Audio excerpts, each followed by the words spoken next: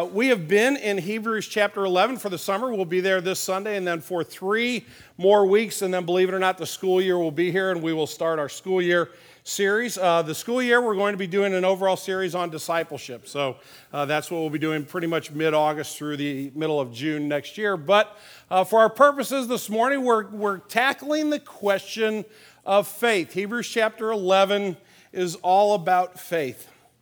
If you want to boil down into one sentence or one statement, the purpose of God for His people, individually as well as collectively. So if you're here this morning, you're saying, I wonder what God's will is for my life. That's a question that people like me and the pastorate get from time to time. Pastor, what do you think God's will is for my life? Or if you're here this morning and maybe you're wondering about Christianity, you're thinking about it, but you're still exploring that option, what does God really intend? If I were actually to put my faith in Christ, what is God after in my life, so to speak? If you boil it down to a sentence, and we go to the next slide, please, that top phrase, God's greatest aim is growing our faith in Him alone for our past, our present, and our future. Now, that's not a Bible verse. That's my summation, put in the simplest terms possible, what God is doing in your life and in my life as disciples of Jesus. He is growing our faith in Him alone. Because our faith is to be in Him alone. A lot of times I have faith in other things. I have faith in my own abilities. I have faith in the abilities of the people around me. I have faith in a variety of different places. And yet God says, at the end of the day, your faith is to be in me alone. And that's what His chief aim is. And the reason I put for our past, our present, our future, because of that song we just sang, is love never gives up. His love never fails. His love never runs out on me. A lot of you, and I include myself in this list, have things in our past of which we are very ashamed. Things when we sing that song, it brings tears to our eyes because it's almost too good to be true. Nobody loves like that. The reason we keep one another at arm's length, the reason that we are friendly and we are polite, but we don't let folks get too close, is because we're afraid that if they really knew us, they really knew what we were like deep down inside, they wouldn't like what they saw. We would experience rejection. We would experience shame. We would experience failure.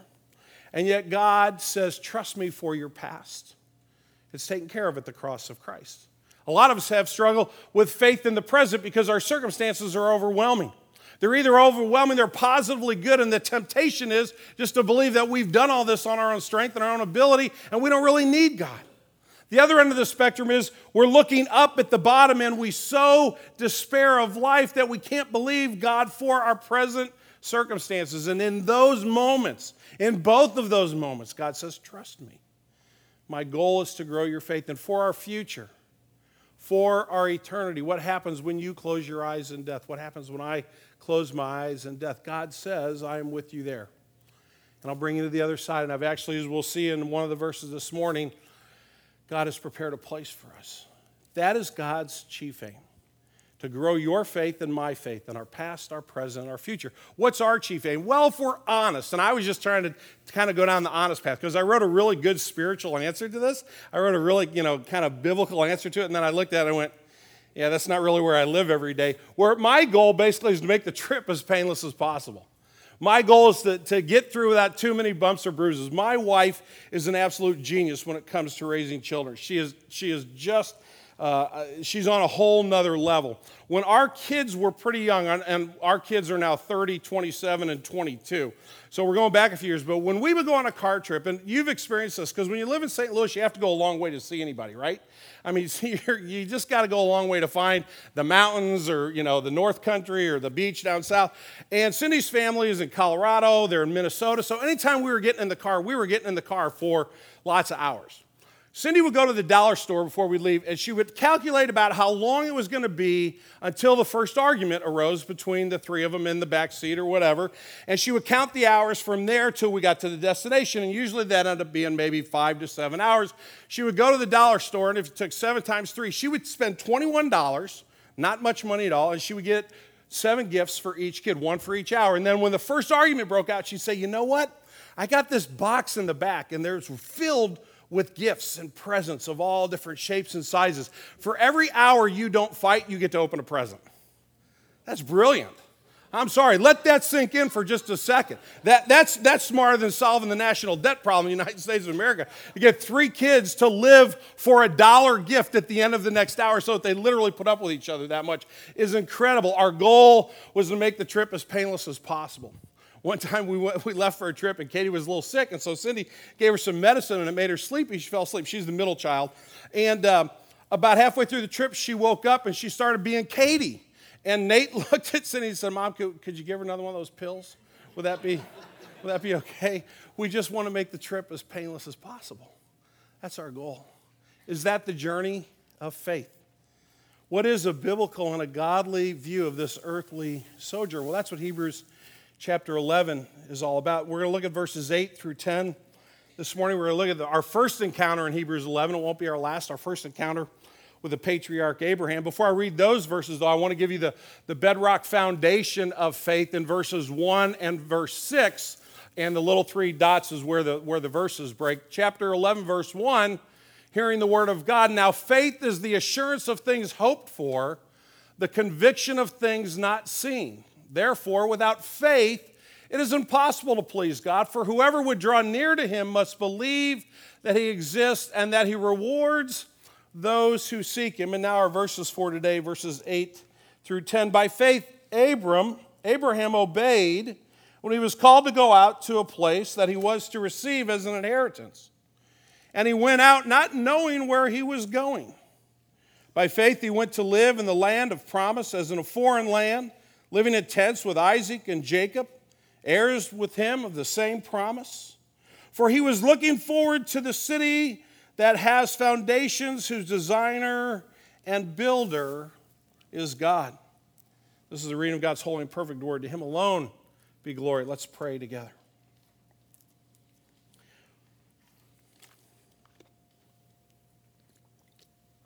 Father, we pray for the illumination of your Spirit and your word in our lives this morning.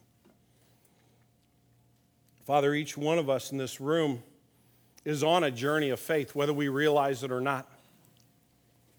For many of us, Lord, we say that we have faith in you through the Lord Jesus. Our faith is in God. Father, others of us in this room are maybe considering that, but we haven't yet made that decision, or we're here and we're thinking that isn't really the journey I want to be on, but our faith is somewhere. Our faith is in our own ability. Our faith is in maybe science or technology. Our faith is perhaps in our wealth. Maybe our faith is in the fact that we're young and we have many years to live. Maybe our faith is in our reputation, our sense of our good name. But Father, you call us to one journey. You give us a gift of life through the Lord Jesus, the one who substituted his perfection for our imperfection, for our guilt, for our culpability, for all those things for which we are ashamed. And you call us to trust that. You call us to believe that. You call us to live in faith. And Lord, that's a great word. It's a word that sounds wonderful. And yet, Lord, what does it mean to truly live in that faith? To rest in your word, in your character. To believe that you want the very best for your children. But sometimes what is best is going to look radically different than what we think it is. The best thing for Abraham was to leave and go to a foreign country where he didn't know the language or know another soul. That seems odd to us. So, Father, we pray that if you're going to increase our faith this morning, it's because you're going to have to give us a different paradigm. You're going to have to give us a radically different vision of what it means to be in a relationship with you. But God, that's the business you're in. You're in the business of transformation, of changing us, taking us out of darkness and into life, taking us from death to life, taking us from brokenness and emptiness to joy and fulfillment. So, Father, we pray for your Spirit and your word. If we've come here to listen to me, we're wasting our time. You know my heart. You know my sin. So, Father, what I have to say is nothing more than one more man. It is only your powerful word that can change and transform us. And it is that for which we pray, Lord Jesus, in your name, amen. I want to give you 4 observations about this text and this journey of faith that we're on, as God's aim is to grow our faith in him alone for our past and our present and our future. My first observation of this text is going to come out of verses 8 and 9. The first 2 actually are out of verses 8 and 9. And it's simply this: the journey is the destination. The journey is the destination. By faith, Abraham obeyed when he was called to go out to a place that to receive as an inheritance, and he went out not knowing where he was going. You can say that a lot of times about me. Thank goodness for GPS. By faith, he went to live in the land of promise, as in a foreign land, living in tents with Isaac and Jacob, living with him as heirs also of the promise. Now, in one sense, the journey serves its own purpose. Now, there's more to it. We'll get to that in the 4th observation. But for right now, we need to understand that in one sense, the journey is what God is doing. It serves the purpose of what? Growing our faith in God. The longer you walk with God through the Lord Jesus, the longer or the more you have opportunities to be challenged and grow in your faith. Choices must be made. Obstacles, both physical and spiritual, overcome. Our faith is challenged, and when that takes place, growth happens. If you exercise at all, you know the more you work your muscles, the stronger you get. But it never gets easy, does it? Every time you go to the gym and you've maybe been on the elliptical, you've been working up, and now you're on it for 30 minutes. Now you're going to go to 45 minutes, and those last 15 minutes seem like you're going to die, but you're actually in better shape than you were before. Why? Because growth is taking place.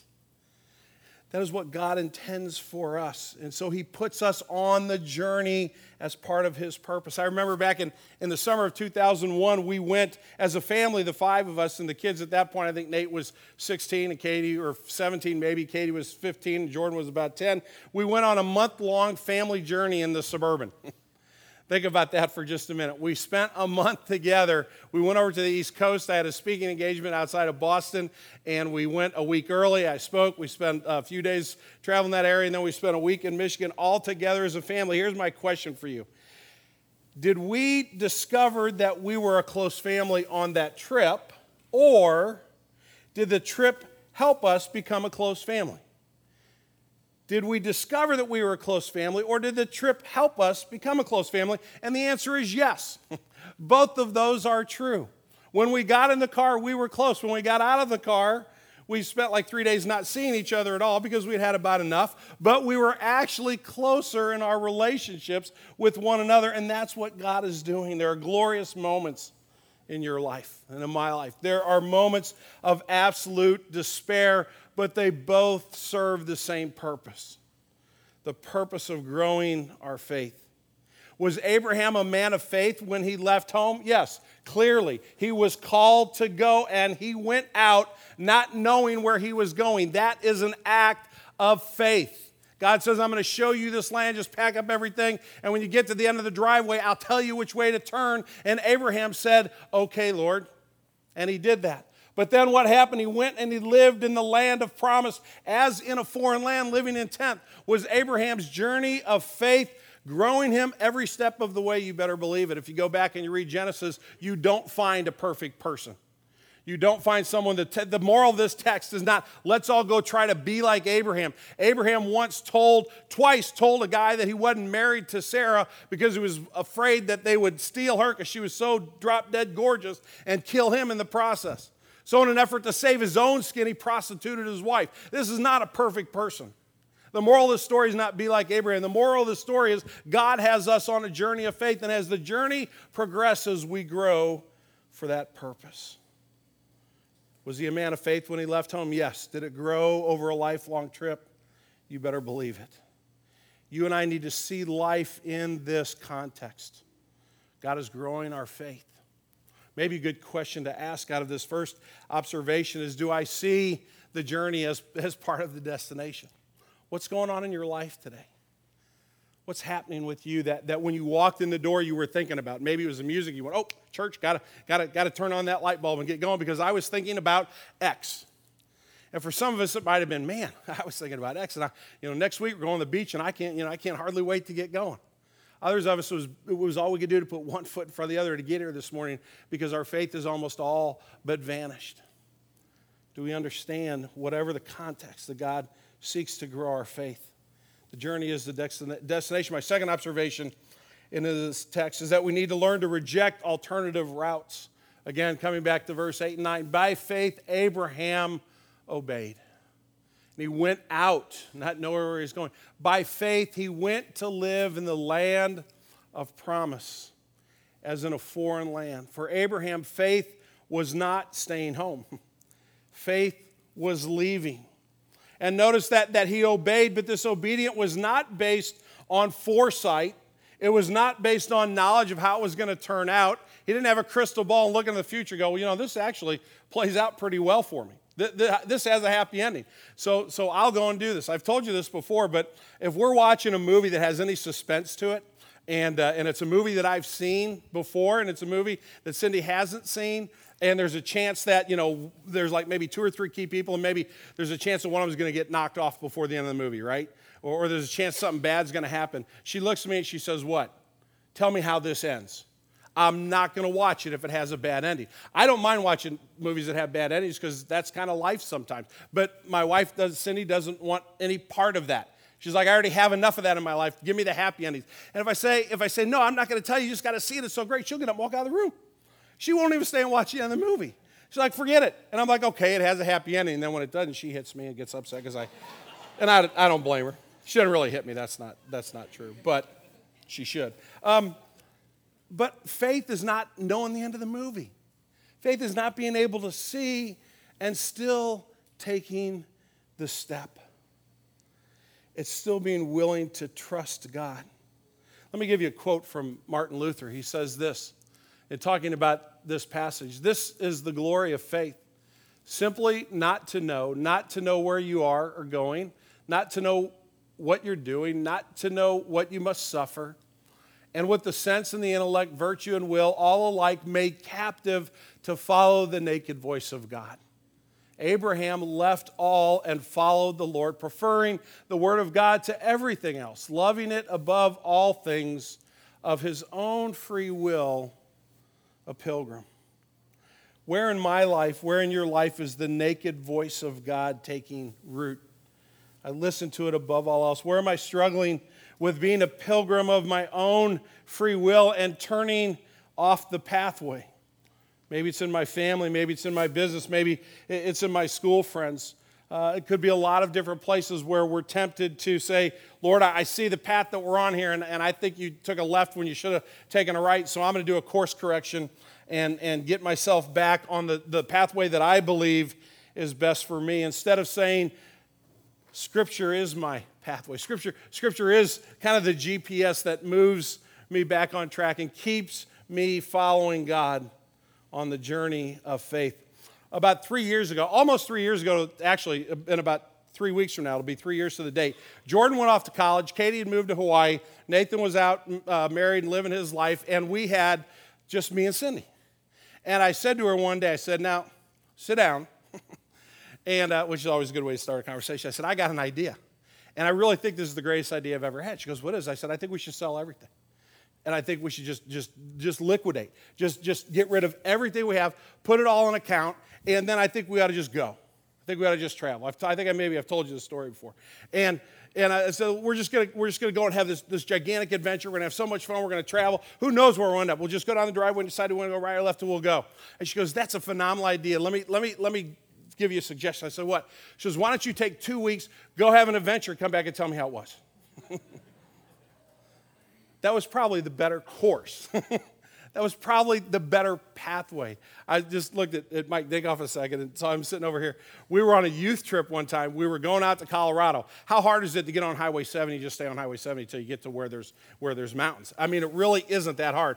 We were taking a whole bunch, he was high school. I was taking a whole bunch of high school kids on a ski trip, and we ended up in Wichita, Kansas, which is not on the way. It is like, what, an hour, 20 minutes out of the way. Somewhere coming out of Topeka, I took a left when I should have kept going straight. And Mike said, I don't think we're where we want to be. Fortunately, it was about 1 o'clock in the morning. Everybody was asleep. We just kept going, and they didn't wake up and didn't know the difference. But every once in a while, You need the Word of God to say, you're not on the right pathway. You took a left when you should have taken a right. And Abraham, not based on foresight, not based on knowledge, but on, as Luther says, not knowing, that's the essence of faith. And again, where's that challenge for us to take the opportunity to move on the next step of the journey of trusting God, rejecting alternative routes? I will tell you just personally, the next couple years both excite me tremendously and scare me to death. As I think about us as a congregation, as I think about the opportunity that God has placed right in our laps to be used by Him, to have a more permanent influence in this community and beyond for years to come if the Lord doesn't come back. And when I think about and get excited about all the ministry opportunities that presents, I'm really kind of firing all 8 cylinders. And then I stop to think about the cost, and I stop to think about the challenge, and I stop to think about the sacrifice, and I stop to think about the hours it's going to take to get all this done. I think about the hours that we just picked not an architect, we just picked a construction person last week. And all the hours it took just to get to a contractor, and I get scared. And I begin to say, Lord, maybe there's a different route we ought to be on. And that's where I need the Word of God. Just come and say, Tom, be still and trust. It's not about knowing where you're going. It's about believing the God who's going to take you there. My third observation in this text is along those lines is embracing the journey. Look at verse 9. By faith he went to live in the land of promises, a foreign land, living in tents, Isaac and Jacob, heirs of the same promise. By faith, Abraham embraced this nomadic life.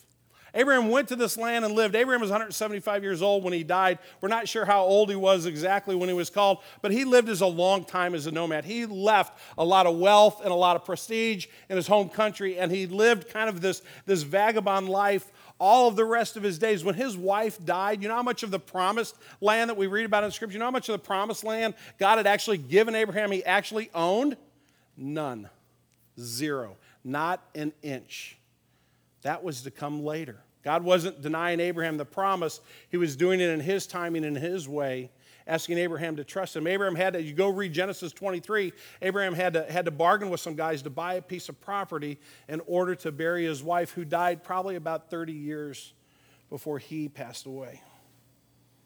And yet he embraced the journey. Along the way, faith took root, and it grew. Circumstances changed, but his faith in God did not. His faith in God became one with his life so that he couldn't necessarily look and tell one from the other. Simon Kitzmacher says this: Abraham's stay in Canaan was as temporary as the pegs he drove into the ground to keep his tents pitched. I love that sentence. His stay was temporary, but his faith was enduring. And for that, Abraham is to be commended, that he trusted God even though it meant not having things, kind of how they normally would shape up. You all know probably, because I've used this movie as an example from time to time. Jeremiah Johnson is one of my favorite movies. Grizz is sitting right here on the front. We could stand up. We could just recite the whole movie, but I don't think people would really enjoy that. But there's a scene towards the end of the movie where Jeremiah Johnson's a guy, a wannabe. At the beginning of the movie, he's a wannabe mountain man. And at the end, he's a flat-out, genuine mountain man. Well, towards the end of the movie, he meets old Bear Claw, who kind of took him under his wing when he first got into the mountains. And they're sitting around a fire. And it's late in the winter. Spring is coming on. And Bear Claw says to him, "You've come far." And Johnson replies, "It feels like far." And then Bear Claw asks him a question. He goes, "Was it worth the trouble?" And Johnson pauses for a minute. He gets a quizzical look on his face, and he looks up and he says, "Trouble? What trouble?" Growth had taken place in his life. The experiences that had shaped him into the person he was, he couldn't even remember. It wasn't trouble anymore to live in the snow-packed mountains. It wasn't trouble anymore to forage for his daily food. It wasn't trouble anymore to hunt and to fish and to be a mountain man, because it had become the very essence of who he was. And we think about the journey of faith and embracing the journey. There comes not a perfection in your life. We're not talking about getting better in our actions and behavior so that we look right. We're talking about a sense of trust and contentment, so that when somebody says, is faith challenging to you, you're almost like, I'm not even sure what that means. I've been around the block a time or two with my Lord, and every time, in every way, even though I didn't know and understand, I could see His hand in my life. Are we embracing the journey of faith? And my fourth and final observation in this text comes out of verse 10. And I said at the beginning, understand the journey is the destination, but that's not completely true. And that's because of verse 10. We need to understand the context of the destination. For Abraham, was looking forward to the city that has foundations, whose designer and builder is God. Abraham lived in a tent city. He lived in a city without foundations. He lived in a city that wasn't, it was designed by which way the wind happened to be blowing that day, or where there was water for the animals, or where maybe there was a grassland where they could feed, and there was no foundation. And yet he knew in his heart of hearts that God had not abandoned him, that God actually was not just leading him to a physical promised land, but to the eternal promised land. So in a sense, the journey is the destination, but not completely, because there is a home. And God is the creator of the master plan of grace. He's the architect of our salvation. The Lord Jesus is the one who keeps every promise and calls us to trust in him. So I don't know what you're facing today. I don't know what the issues are in your heart. Maybe you're facing coming out of a week of great joy, and you're facing a week of vacation, and that brings great joy to you. It may be, again, that you could barely get here this morning. And it might not be a tragedy. It just may be the challenges of everyday life. So, Lord, it feels awfully alone right now. It feels like I'm kind of living in a tent on a journey, and I don't know where I'm going. And at that point, through this passage of Scripture and the rest of Scripture, God says, that's right, child. Can feel that way from time to time. But remember my greatest aim for you. Remember what I want to do in your life. I want to grow your faith in me alone for your past, your present, your future. My aim isn't to make the journey without bumps. Your purposes and my purposes kind of go separate directions there. But it's because I love you that I sent the Lord Jesus, because I care deeply for you, that I call you to trust me and believe me and live your life in the context of faith. Let's pray together.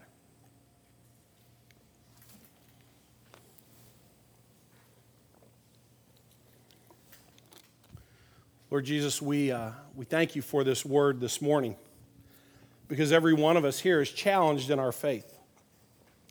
We may be challenged by the ease of our life and the wealth of our possessions. We may be challenged to trust you because we've kind of figured it all out. Father, we also may be challenged in our faith because we are in a moment of despair. And it feels like the pain may never end, or the questions will never go away, or the sin that we've wrestled with for so long just keeps getting the best of us. Father, I thank you that you know every person in this room. I thank you that you know our hearts, you know our fears as well as our joys. And you don't give us all of the day-to-day answers ahead of time. You say, trust, believe, in a very practical way. Come and follow. We will go on a journey that will culminate with a deepening of faith, which one day will be rewarded by seeing me face to face. So, Father, I pray that this day, on this leg, this little small step of the journey that finds us all gathered at the Bulldog Cafeteria, that you would grow our faith, that your chief aim of building our trust in you would take one step further in the right direction. We pray in Jesus' name. Amen.